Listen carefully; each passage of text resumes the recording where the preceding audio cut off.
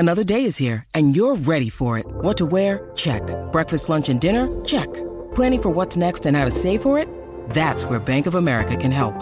For your financial to-dos, Bank of America has experts ready to help get you closer to your goals. Get started at one of our local financial centers or 24/7 in our mobile banking app. Find a location near you at bankofamerica.com/talktous. What would you like the power to do? Mobile banking requires downloading the app and is only available for select devices. Message and data rates may apply. Bank of America N.A., member FDIC. Your source for Big Ten talk. It's Off Tackle Empire.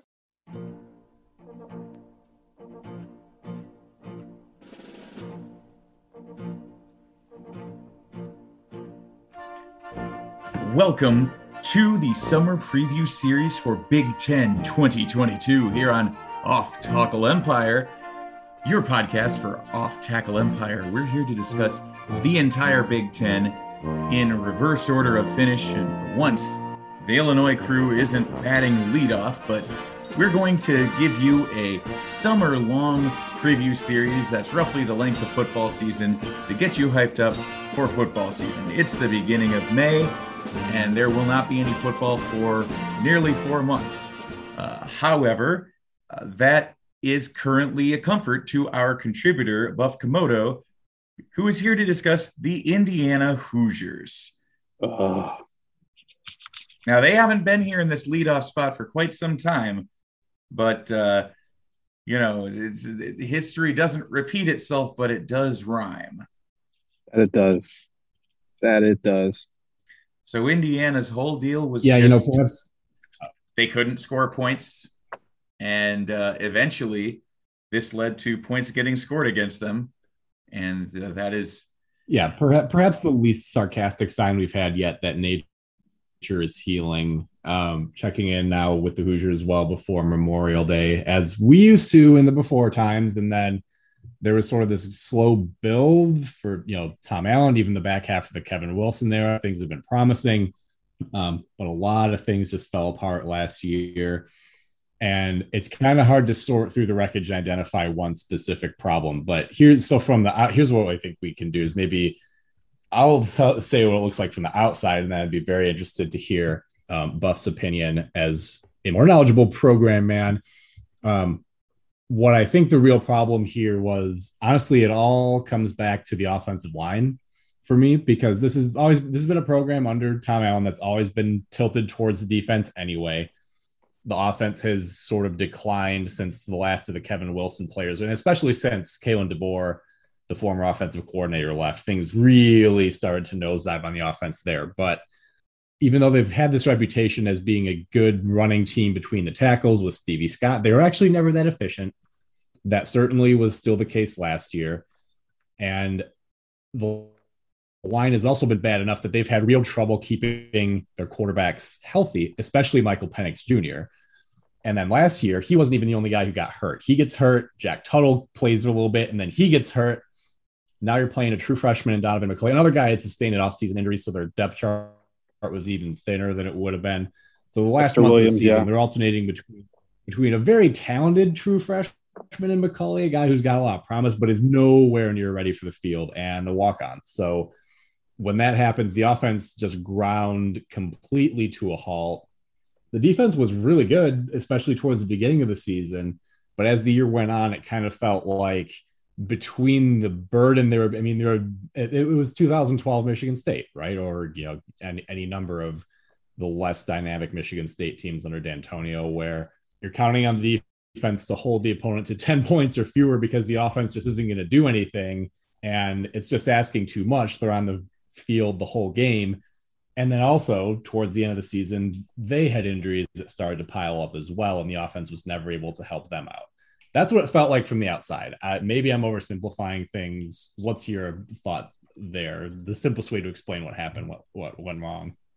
I think that you're absolutely correct. I think that it really starts in the off season with the assumption that the quarterback position was locked down and that the offensive line was up to snuff. And so you overhype the season, which, to be fair, you kind of had earned over the past couple of years. You lead into your first possession against Iowa you throw a pick six and you throw 2 pick sixes in the first half. I can forgive a trouncing in Iowa.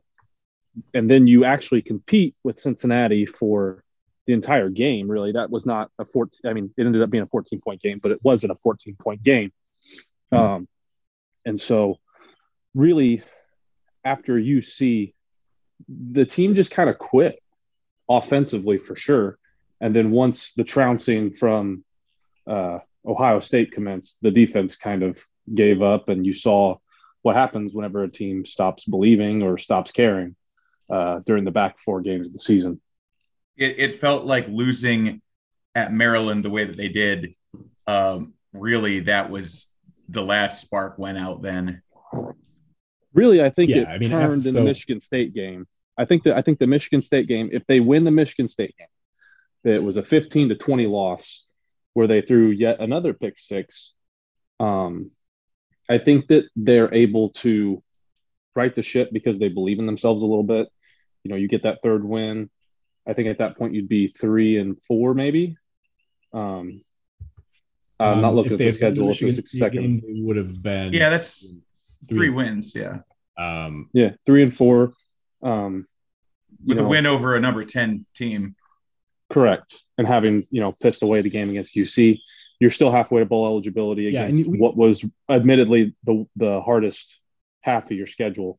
Guys see a little bit of light. Far, yeah. Yeah. And I think that really solidified how the season was going to go.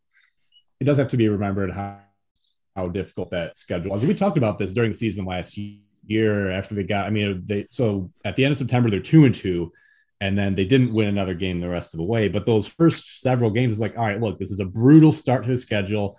They still have a chance to get off the mat here. But yeah, that stretch at Penn State, Michigan State, Ohio State in October clearly took so much out of them, both spiritually, and they had injuries by that point. Penix Jr. and Tuttle were both hurt by the time the Ohio State game was over. The wheels just fell off. The visit to Maryland was their last competitive game. They were not really a threat to win any of their games in November. And then sort of the aftermath of that, Michael Penix Jr. transfers to spend, I don't think it's his last year. I think he could have a couple more years if he chose, but he transfers to Washington. So you've got Jack Tuttle returning, Donovan McCulley, who probably still needs time in the oven before he's field ready, but does look like he could be the future of quarterback position. So Tom Allen, to his credit, not being too stubborn to look for help at positions where it's needed, goes into the portal and gets Connor Bazelak or Bazelak. I'm not sure how to say the name. I have no idea. But he started for a couple of years at Mizzou. He's all right. I mean, he's not a superstar or anything, but he's an experienced Power 5 starter, has played an SEC schedule. So probably an upgrade from anything else they had. I would assume he's penciled in as the starter. Is that fair? I think that's pretty fair. I think that you've really seen all out of Jack Tuttle that you're going to see, and that if we come back here and have a discussion in August and Coach Tom Allen has named Jack Tuttle as the starter, I think they're going to be real troubles brewing in Bloomington. Yeah, and it's worth noting whoever does end up as the starting quarterback, they're going to have new pieces in place around them. The offensive line will mostly be intact. I think Caleb Jones is the only loss there, but honestly, given the way that group has performed, I remember when Matthew Bedford took that starting job as a true freshman, I thought they had a stud on their hands. He hasn't quite become what I thought he would be, and the interior line has been nothing to write home about either. And then there's the other thing. They had this group of what looked like they should have been incredible weapons. A disappointing season. There was no two ways about it from Ty Freifogel. Peyton Shot was fine, but not the kind of tight end who's going to break a game in the Big Ten. And then again, Stephen Carr, kind of the same thing you got with Stevie Scott, where it's like, yeah, he can get a couple of yards here or there, but he's not going to make 2 or 3 guys miss when he's met at the line with no hole to run through. So those 3 guys are all gone. It's going to be a different group of weapons. They did, again, some credit here because Tom Allen comes off, again, I know I make these comparisons all the time, but he reminds me really strongly of Mark D'Antonio. So that he was willing to throw an ineffective offensive coordinator to the curb, I think should be a sign of hope there. Nick Sheridan is out, and now They're going to replace him with Walt Bell. So formerly the head coach of UMass. He kill me now. Record in most of the season. Punt my head halfway across the nation. I had this conversation in the comments today, and I've written it down about 5 times. The Walt Bell hire is quite possibly the least inspired pick I've ever seen.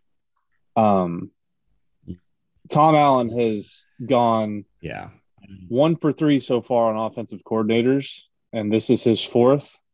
And the only time he's found success is whenever he ventures outside of his coaching tree. And he decided to stay in his coaching tree for this hire. And I can tell you, it's not going to go well. So if it's worth Tom Allen, if it's worth Tom Allen really staking his job on it, maybe it'll be worth it. But I have a bad feeling that at the end of 2022, Tom Allen's seat's going to be really hot because this isn't going to be how he thinks it's going to go. It feels sort of like you would have to have a pretty cataclysmic season for a second year in a row for that to happen. But at the same time, given that you have so many of the pieces now from the 2019 and 2020 teams gone, it's not outside the realm of possibility to have another absolute, for lack of a better word, shit show.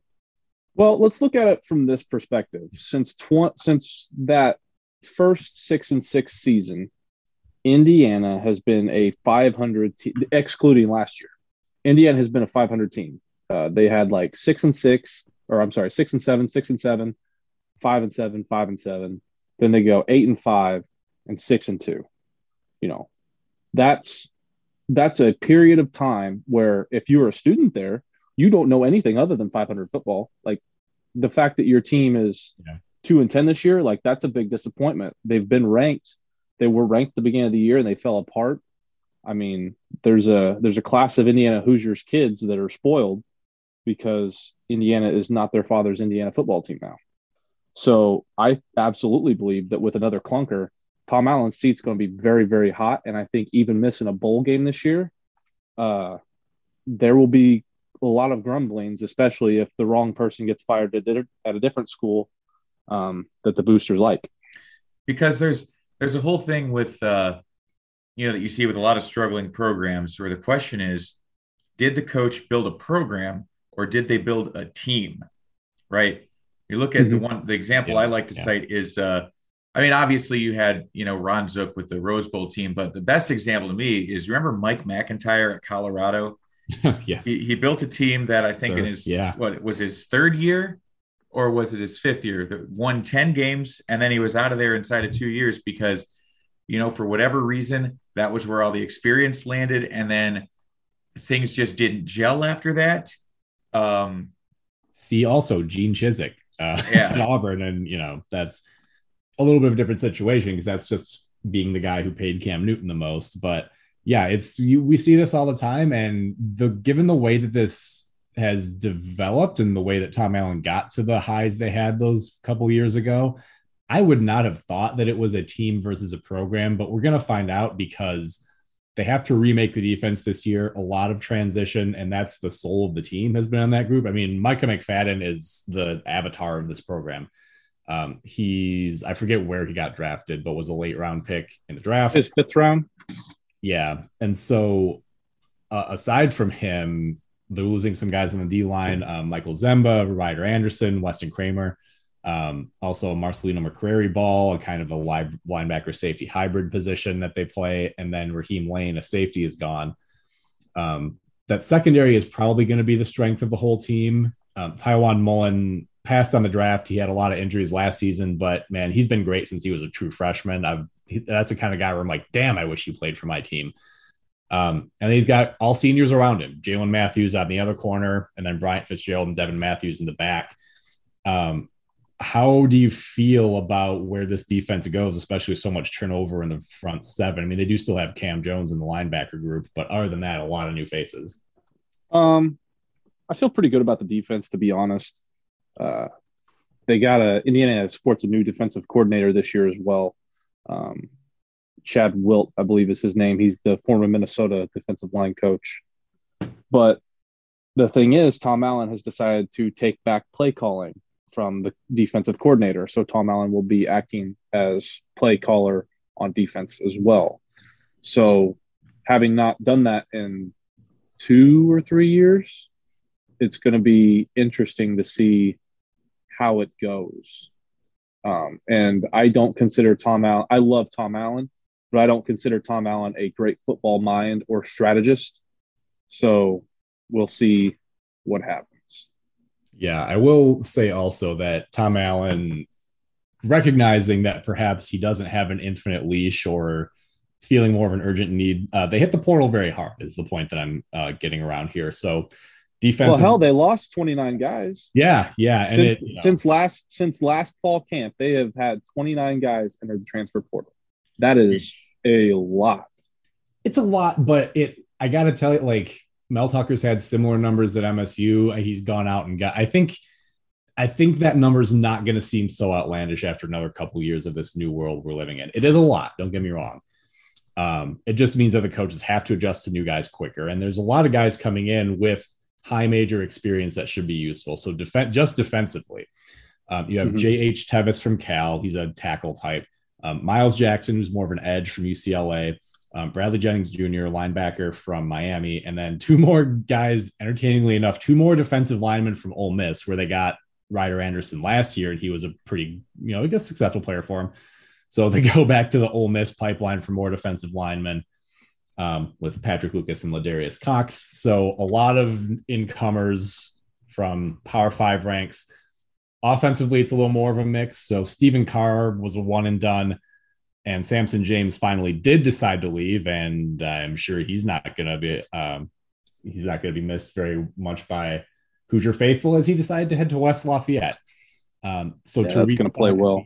To restock the running back group, bringing in Sean Shivers from Auburn, a guy who never really played a whole lot, Josh Henderson from North Carolina, and then there's true freshman Jalen Lucas. That'll be a whole different group. Humor me timbers. Yeah, 3 more wide receivers too. There's Cam Camper from the JUCO ranks, Anderson Kobe from Tennessee, and Emory Simmons, another guy from North Carolina.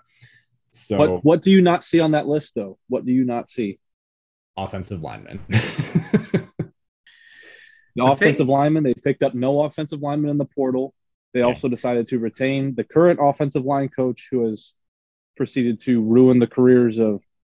tried to ruin the career of Peyton Ramsey, ruin the career of Michael Penix probably, and proceeds to get Jack Tuttle walloped on a daily basis. So I'm going to tell you this. I keep saying this, and I think as the transfer portal becomes more prevalent, I'm going to be proven increasingly correct on this. Offensive line is the hardest position to get in the transfer portal, not as far as the quality of players that you can get, but as far as how much really transfers over, right? Like when you're talking about an impact receiver that's just a pure athlete, you can plug them in. You've seen quarterbacks go in and have success.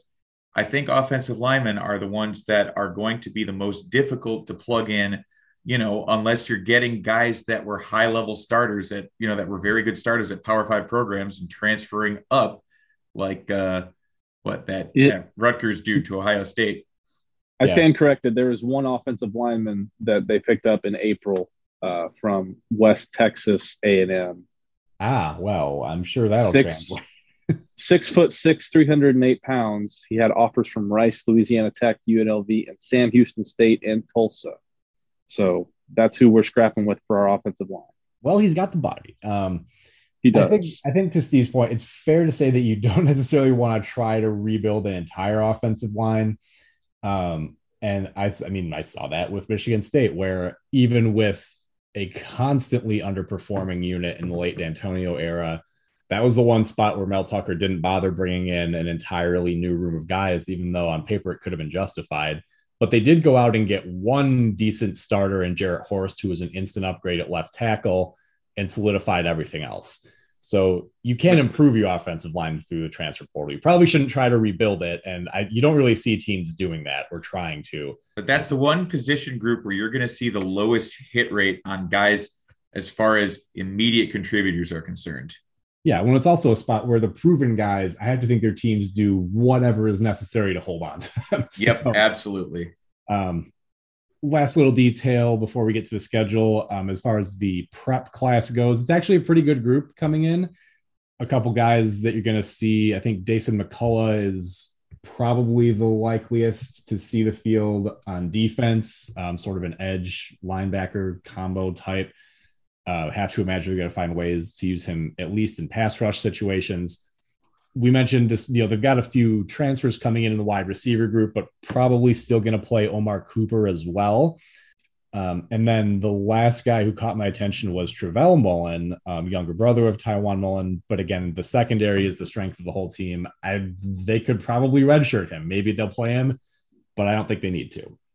Don't forget about DJ Moore, an interior offensive lineman from Fort Wayne. We were just talking about the offensive line. The media was very high on him. He's 6'5", 315 pounds. Just a very good lineman that they were very happy to tout. Also, don't read too much into the recruiting rankings for Indiana. Indiana has a real knack for picking up 4 stars that never play. See Samson James, see the wide receiver, Rashard Lewis. That's not it. They had a 4-star. They have 4-star recruits that come and go all the time that never get any playing time. And Donovan McCauley Jr. last year, 4-star recruit coming in. Apparently, he can't throw the ball. So, that's the risk you have with the dual threat guys who are basically just the best athlete on their high school team, right? Of course, the other thing is that I don't know that Indiana is replacing is the fantastic name contingent. I do like Cam Camper for that as far as whimsical names on the IU roster, but we go back to the glory days of when you had you were trotting out, Freifogel, Coy Cronk, Michael Penix, just a lot of really good stuff. I don't know that they're going to quite be able to be at that level, although they do still have oh my God, what's the CEO? No, who's the guy? You know what I'm talking about. I cannot pronounce his name. Yes. I don't have the name in front of me. It's very Samoan. It is.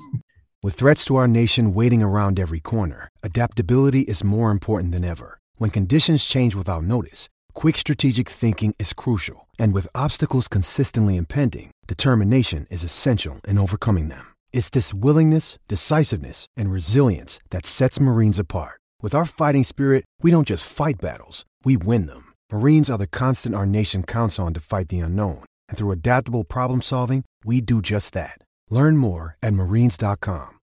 When you need mealtime inspiration, it's worth shopping Kroger, where you'll find over 30,000 mouth-watering choices that excite your inner foodie. And no matter what tasty choice you make, you'll enjoy our everyday low prices, plus extra ways to save, like digital coupons worth over $600 each week. You can also save up to $1 off per gallon at the pump with fuel points. More savings and more inspiring flavors make shopping Kroger worth it every time. Kroger, fresh for everyone. Fuel restrictions apply. Sio Nofoa. That's the guy I was talking about on the defensive line. So anyways, that at the very least is definitely their leader as far as the whimsical names that you're so used to seeing out of Indiana these last several years is concerned. Definitely their longest name.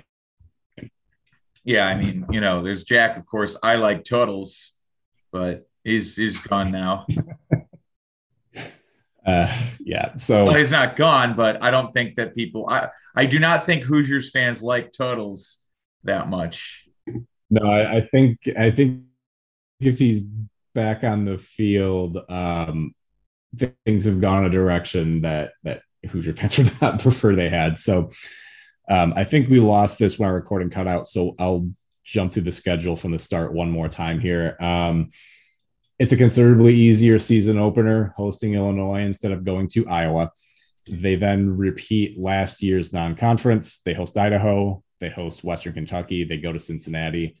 Western Kentucky should be a lot more gettable. That was a game they won last year, but boy, they could have lost it if Western Kentucky had played a little more aggressively. But Bailey Zappi is gone. A bunch of their wide receivers and weapons transferred away. So that's not going to be the same kind of challenge that it was last year. At Cincinnati could be tough, but they did lose a ton of players from last year's playoff team. So still a tougher game than you're going to get from most mid-major opponents, but not as tough as it was last year. Now, that being said, Indiana has probably lost more, especially from their defense. The crossovers with the West Division are Illinois, as we mentioned, at Nebraska and Purdue to end the season. If that said, though, if they get off to a 3-0 start, that Illinois game feels big because Idaho and Western Kentucky should both be wins. Then they have what I think is kind of the linchpin in determining which direction their season goes: consecutive road games with Cincinnati and Nebraska. They split those and get to 4-1. I think it's fair to feel like Tom Allen has steadied the ship a bit. That being said, though, it would be smart to get those wins early. The schedule is backloaded. So the downside of getting an easier slate up front is that November goes like this: Penn State at home, at Ohio State, at Michigan State, Purdue at home. That could be a very long, stressful month if Indiana gets to November with only 5 wins. Buff Komodo, any thoughts on that? Am I misassessing this? How do you feel about the schedule looking at it, given what you think about the team? Yeah, it's pretty much what you just said. We'll find out probably after week 4 where this season's going to go. If Indiana is anything other than 3-1 heading into Nebraska, I think that it's going to be a very long year again. And God forbid if you're able to actually pull off a 4-0 start or perhaps even a 5-0 start and head into that Michigan game, Michigan-Maryland homestand, we could be back to riding high on Coach Tom Allen. I don't foresee that happening. I would not place any amount of money on it, but it's not the schedule that it was last year. You don't look at it and go, well, they can't get that. Well, they can't get that. Well, they've won at Lincoln before. You know, you got 3 straight home games against Illinois, Idaho, Western Kentucky. You should expect to win those if you're Indiana. That's not all places that Paul Petrino has been. Yeah. Yeah. Yeah, be careful. You could end up summoning him if you roll up against too many places where he's been. Well, my question is this: would it be fair to say that Tom Allen is now a coach that is going into kind of a make or break season where, you know, of course, every game in such a season is important, but, you know, in theory, the first hurdle should be you got to get past Illinois, right? Because none of this shit matters if you don't, right? Would it be fair to say that that might be the case? It's close. Tom Allen has done an exceptional job with the program as a whole, setbacks included. I want to caution away from the knee-jerk reaction of if this season goes poorly again, he's going to get fired. I don't think that's the case. However, but it kind of depends on why and how off the rails it goes, right? That's what I was getting ready to go to. It really depends on how bad it gets. If we're staring down the barrel of another 1-win, 2-win seasons, I don't think that it would be incredibly hard to justify keeping him into 2023 because the way that football is now, you can't afford to have a third bad year without it being a rebuild, a true rebuild. But, and they return enough talent this year that they can compete. So, if Cincinnati reloads and they're a top 10 team again, and Nebraska ends up finally living up to all the talent they have and they win 9 or 10 games, I can see a scenario where not making a bowl game isn't necessarily a backbreaker for Tom Allen, but it's obviously not a good look, as you say. Perceptions change very quickly these days. Yeah, you've got to hang around that 500. I think you can miss a bowl game at 5-7, but I don't think. And at 4-8, perhaps, but you start getting down to 3 wins, 2 wins, 1 win. That seat's going to get turned up real quick. You don't necessarily want to put specific guidelines for what a train wreck is, but you're Indiana football fan. You know it when you see it. Okay, right? It's like smut in the Supreme Court, right? It's like Illinois 2018. They went 4-8, which was a 2-game improvement. Okay, but they allowed 363 burgers. They lost 63-0. Like, okay, what if they had the worst 4-8 season ever? Well, that's not quite the same thing. The point is, and I mean, know it when you see it. And I mean, Tom Allen does have the program trending in the right direction. Even just by being in the Big Ten East, Indiana had the fifth or fourth or sixth best recruiting class in the conference, one of the best recruiting classes they've ever had. Part of that was because they had to replace 29 players, but and it's just hard to do anything. Speaking of last year, when just it seemed like from the get-go, everything that they had installed on offense was totally doomed, and they couldn't think of anything else to do. Like from the start, just a pick six on the third play from scrimmage. It just felt like a 50-yard run. They didn't believe in any of the stuff they've been working on all offseason. And that makes it really hard to. There was not a touchdown pass in conference play thrown to a skill position player, not a tight end, until the Minnesota game, and that was via a walk-on with a minute left. Whew, boy, that is horrible. I think there's no better way to summarize the season that Indiana football had than to say, let's talk about basketball. Oh, thank God. Better than just so long as we just evaluate, will Walt Bell have any idea what to do against an even front? That is the most important thing to evaluate for the season opener. Is he going to have any idea what the hell to do if we line up in a 4-3? Because if so, he's a better coach than Scott Frost. Oh, that wasn't a question that was asked, though. I would rather have Walt Bell over Scott Frost. In terms of an offensive coordinator, you could talk me into Frost. I think he would still – it's just like all the other stuff that he's struggled with. But anyway, this is not the Nebraska section. We get to that in 2 whole weeks because they're also going in May this year. That's right. So as I was getting into, first season under Mike Woodson, I have to assume went better than expected, right? After he took the job, the whole team's in the portal, which is typical when a coach is fired.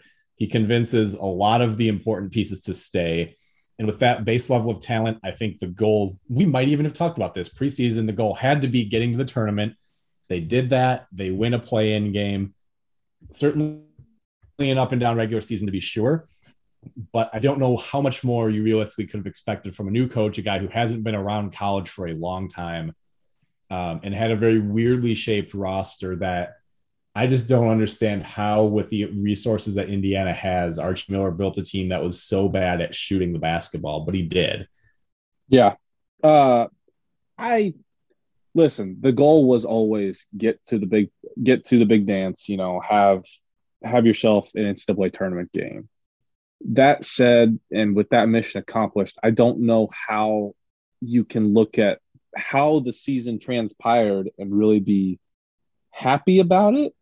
You can be satisfied, but I would not go as far to say I would be happy, because I believe I went back through and looked at all of the games where Indiana either had leads late or they choked it away at the end. And it was like 6 games. They could have finished 14-6 and been in that like 3rd seed just by maintaining leads. And so even if you want to say, well, Buff, you can't put all 6 of those in the basket. Okay. You can take 2. That's 11-9. Yeah. Now you're not sweating for the tournament. The question is, what factor do you think is most responsible for that? Because can't shoot the ball. Yeah. Yeah. And I would argue then that's, it's hard to really, I guess, pin that all on Woodson, because when you're up against teams that have playmaking guards that will take over a game late, that you have so many of in the Big Ten. Well, you have enough of in the Big Ten. Well, and this is really, that's part of the problem of their 2 best players last year being Race Thompson and Trace Jackson Davis, because when it comes down the stretch, I just looked at Jackson Davis' numbers, and he's a sub 70% free throw shooter, which is not terrible, but it's also the kind of shooting split where a guy is not sustainably going to win you the game at the line. And Thompson's about a 65% free throw shooter last year too. So your 2 best players, guys who you don't want to take off the floor because they're your veterans, but in both in terms of ball handling and in making those free throws, they're not the guys you want having the ball with the game on the line. And even though they're the ones who get you there with a lead most of the time. And Xavier Johnson obviously is the other guy who had a primary role in Indiana's offense for most of the season. You had spurts of greatness from other guys. I mean, I have to imagine, I don't know, I think most people think of it this way. In games against your rival, if you have a given player who goes off and wins it for you, don't you think of it in your head as that player game? Like for the pandemic win over will always be the Ricky White game to Michigan State fans. I have to assume the win over Purdue this year is going to be the Rob Finney game for Indiana fans, because you'll remember the performance that he had, especially when it's guys who are just kind of there. Otherwise, if they're not stars who are regularly winning you games, it really stands out if they do that kind of thing for you against a rival. So that was really, I kind of forget where I was going with this, but anyway, Xavier Johnson, more of a slasher than a shooter, if I remember what I've seen of his game. Jackson Davis. Yeah, Xavier really expanded his game this year. He's not a volume 3-point shooter, so he's not going to be, catch shoot on the arc all the time, but I think he shot 34% from the 3-point line, which isn't bad considering the hitch that he's got. It's serviceable at the point. He plays a tough, hard-nosed style. He's a big physical guy. As long as he's not driving 90 miles an hour down Walnut, it is. Also, I'm looking at his stats, and he hit 38% of his threes this year. Yeah. I mean, he's very capable. He fits right into the Big Ten, and I think that next year he's going to be an all-conference caliber guard. Yeah, he's certainly got that kind of ability. He should have that kind of opportunity. But yeah, it was certainly an up and down season for Indiana. The ability to close out games with making the clutch shots late was something that eluded them, but it also kind of felt like that's just the way this roster was designed. And there was only so much that Woodson could do about that in one off season. So that high water mark was probably around the end of January, very shortly after that Purdue when Indiana had gotten to 7-4 in the conference. But then after that, they lost 5 straight games, probably needed both of the wins they got in the Big Ten tournament against Michigan and Illinois to get into the tournament, because the non-conference schedule was pretty weak and Indiana didn't do much with it. A double overtime loss to a bad Syracuse team was a bit of an anchor. Not the worst thing you could do from an advanced stats perspective, but still, they had to get work done in the conference because their non-con wasn't going to do much for them. Looking ahead a little bit this season, there will be some transition there in the backcourt in particular. Rob Finney is transferring. He's going to Cincinnati. Parker Stewart returns to UT Martin, where he transferred in from, if I think I have that right. That is correct. And then in maybe one of those what-if kind of moments, Christian Lander transferring to Western Kentucky. Man, talk about the hype versus the disappointment. It happens sometimes with guys, and you feel like, between the pressure and the coaching transition, he reclassified. So he was a 17-year-old freshman a couple years ago. So many times these reclassifications don't work if you're not the very tip top, physically dominant, super freaking. That's just not what Lander was. Apparently doesn't really fit the mold of what Woodson is looking for, and getting Xavier Johnson back. I mean, I don't know how you justify playing Christian Lander more than 8-10 minutes a game to give Johnson a break, honestly. So Christian Lander reclassified as we sit here. Christian Lander reclassified around that COVID year. I believe it was into 2020, where 2021 was his true freshman year. Yeah. And with all of the restrictions that you had, with all of the you couldn't do workouts or you had to do workouts a certain way, he really missed out on a key summer, fall workout schedule that would have seen him pay dividends. And then all season he dealt with injuries. And so is that last year when Archie Miller's flailing and the ship's taking on water, every time I put Indiana on, I was like, all right, when are they going to give this Lander kid some real run? And to the best of my recollection, they never really did, at least not when I was watching. No, Andrew, do you remember when they took down the baskets at all the parks around us to prevent people from, this was in 2020, but oh yeah, yes. Because I was just thinking about missing out on the summer working out and then having to do that all at your home. But then I remember around us, they took down all of the baskets at every park in the area. Yeah. And so that's why Steve and I are both out of shape, because we just missed that important conditioning summer. So I speak for myself. You're in better shape than I am. But anyway, as we sit here tonight, I believe Trayce Jackson-Davis is still in the draft, but has retained eligibility through selection of agent carefully. I see a lot of second round projections for him. And I ask you about this point blank, and your answer, why hasn't he gone to the draft? Well, because he can't shoot. And that's still the case. I don't know how the evaluation comes back any different this year. The guy still can't shoot. The guy doesn't try to shoot very much. He could just be one of those guys who's a great college player that just doesn't fit what the modern NBA is. The deadline all that going around. Yeah, a lot of deadline to return is June 1st. I expect he'll probably come back. If you had to handicap it, what do you think the odds are that we see another year of Trayce Jackson-Davis in Bloomington?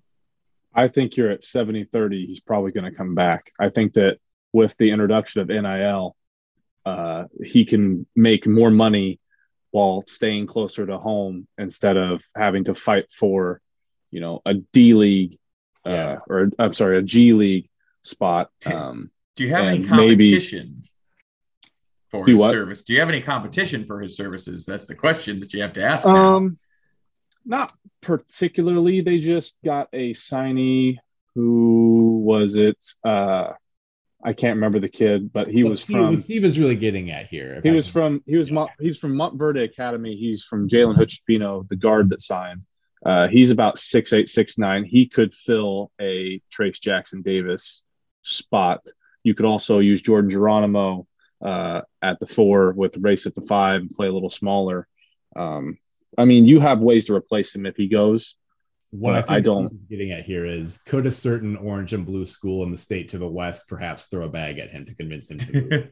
I don't think. What I was saying was, that you might have other schools going after him, because we've got a similar thing going on. We had a similar thing happen last year with Kofi Coburn, and Kentucky really wanted him, and that's going to be a thing that, as you see players that don't really look like NBA prospects but are clearly very good college players, that I think you're going to see more and more of is schools having to fight really hard to keep their guy, not even if the draft doesn't look good for him. So that being said, but I think you can also qualify and throw relationships into there, because Mike Woodson is the one who convinced Trayce to come back the first time. Right. They built the entire offense around it, and Trayce, for all of his faults this year, did have a fantastic year. This year, I don't know, and I have not heard of that relationship being so soured that he would want to put his name in the transfer portal. Yeah, if he was going to go that route, you can do that. You can put your name in the portal and declare for the draft, so that other schools know and are able to contact you. Pete Nance did that for Northwestern. He's in the draft process right now, and also in the transfer portal. So he's made it very clear, whatever I'm doing next year, I ain't coming back here. If that was the angle Jackson-Davis wanted, and I think Jackson-Davis, I don't know. Between him and Pete Nance, who would you want more? At Jackson-Davis, I don't think that's even close. We'll mention the recruiting. You mentioned Jalen Hood-Schifino. He's kind of the jewel of the class, which is number 8 nationally in the composite overall. Not bad at all for, again, a coach who they hire him and everyone's like, well, can he recruit? Yeah, probably. He's been an NBA coach for a long time. In addition to Hood-Schifino, they get his teammate Malik Reneau. That's the power forward I think you were talking about from Montverde. Very nice prep talent factory along the lines of an IMG or whatever else to get a sort of a pipeline into. Another top 80 overall power forward in Caleb Banks. So even if Jackson-Davis leaves, you mentioned Race Thompson. He's already decided that he's coming back. The front court should be just fine. They'll be younger, but they'll probably be pretty good. Johnson alongside Hood-Schifino looks like a decent starting backcourt to me, or maybe you bring him off the bench. Other thing is that there was some Palace intrigue in Bloomington this offseason. Thad Matta was in a role where he was an assistant AD for basketball only. He got restless there, so he left for Xavier's open job. And then former IU player and longtime Michigan State assistant Dane Fife. Mike Woodson brought him over after his first year, and Fife lasted all of one season. And Woodson gave him the old yeet ho. Hard not to speculate here, and I'm sure there's plenty of stuff out there. I didn't really look for inside sources because it's more fun. Wait, do you really not know?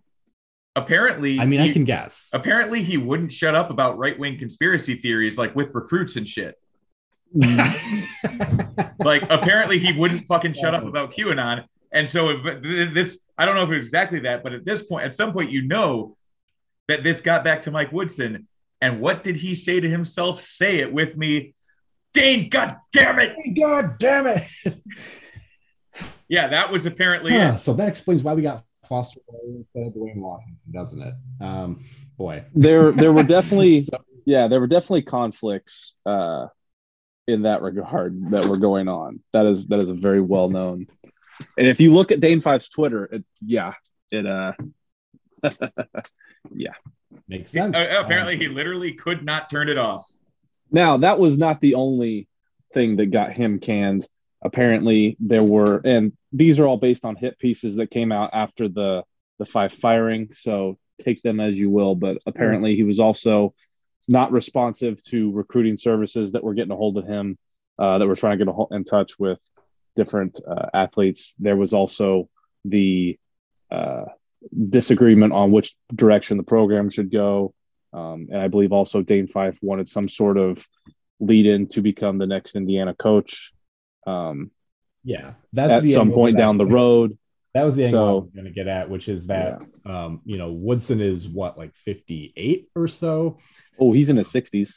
Oh, no, he's like 64 or something. Yeah, he might be 67. He's like mid 60s. So, yeah, you could be right. I have no idea, but anyway, I know I looked into this. I was like, all right, so the way this lines up, if I'm a guy, I think Fife is in his early 40s. So presumably, he made a lateral move to a program in a rebuild with the idea that, Woodson's only going to be here a couple of years and I can kick him out and I'm the guy.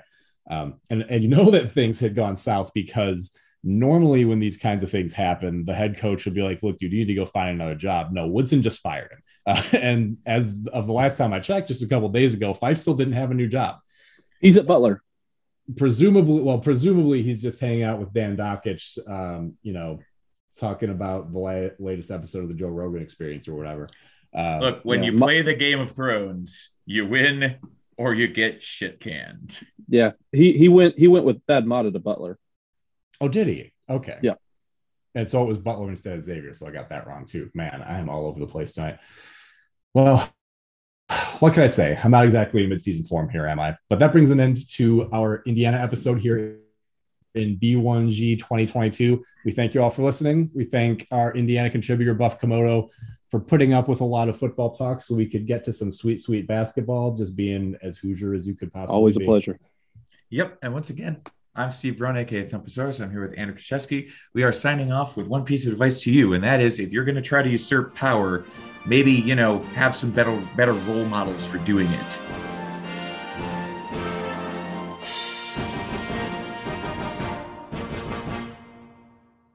Your source for Big Ten talk. It's Off Tackle Empire.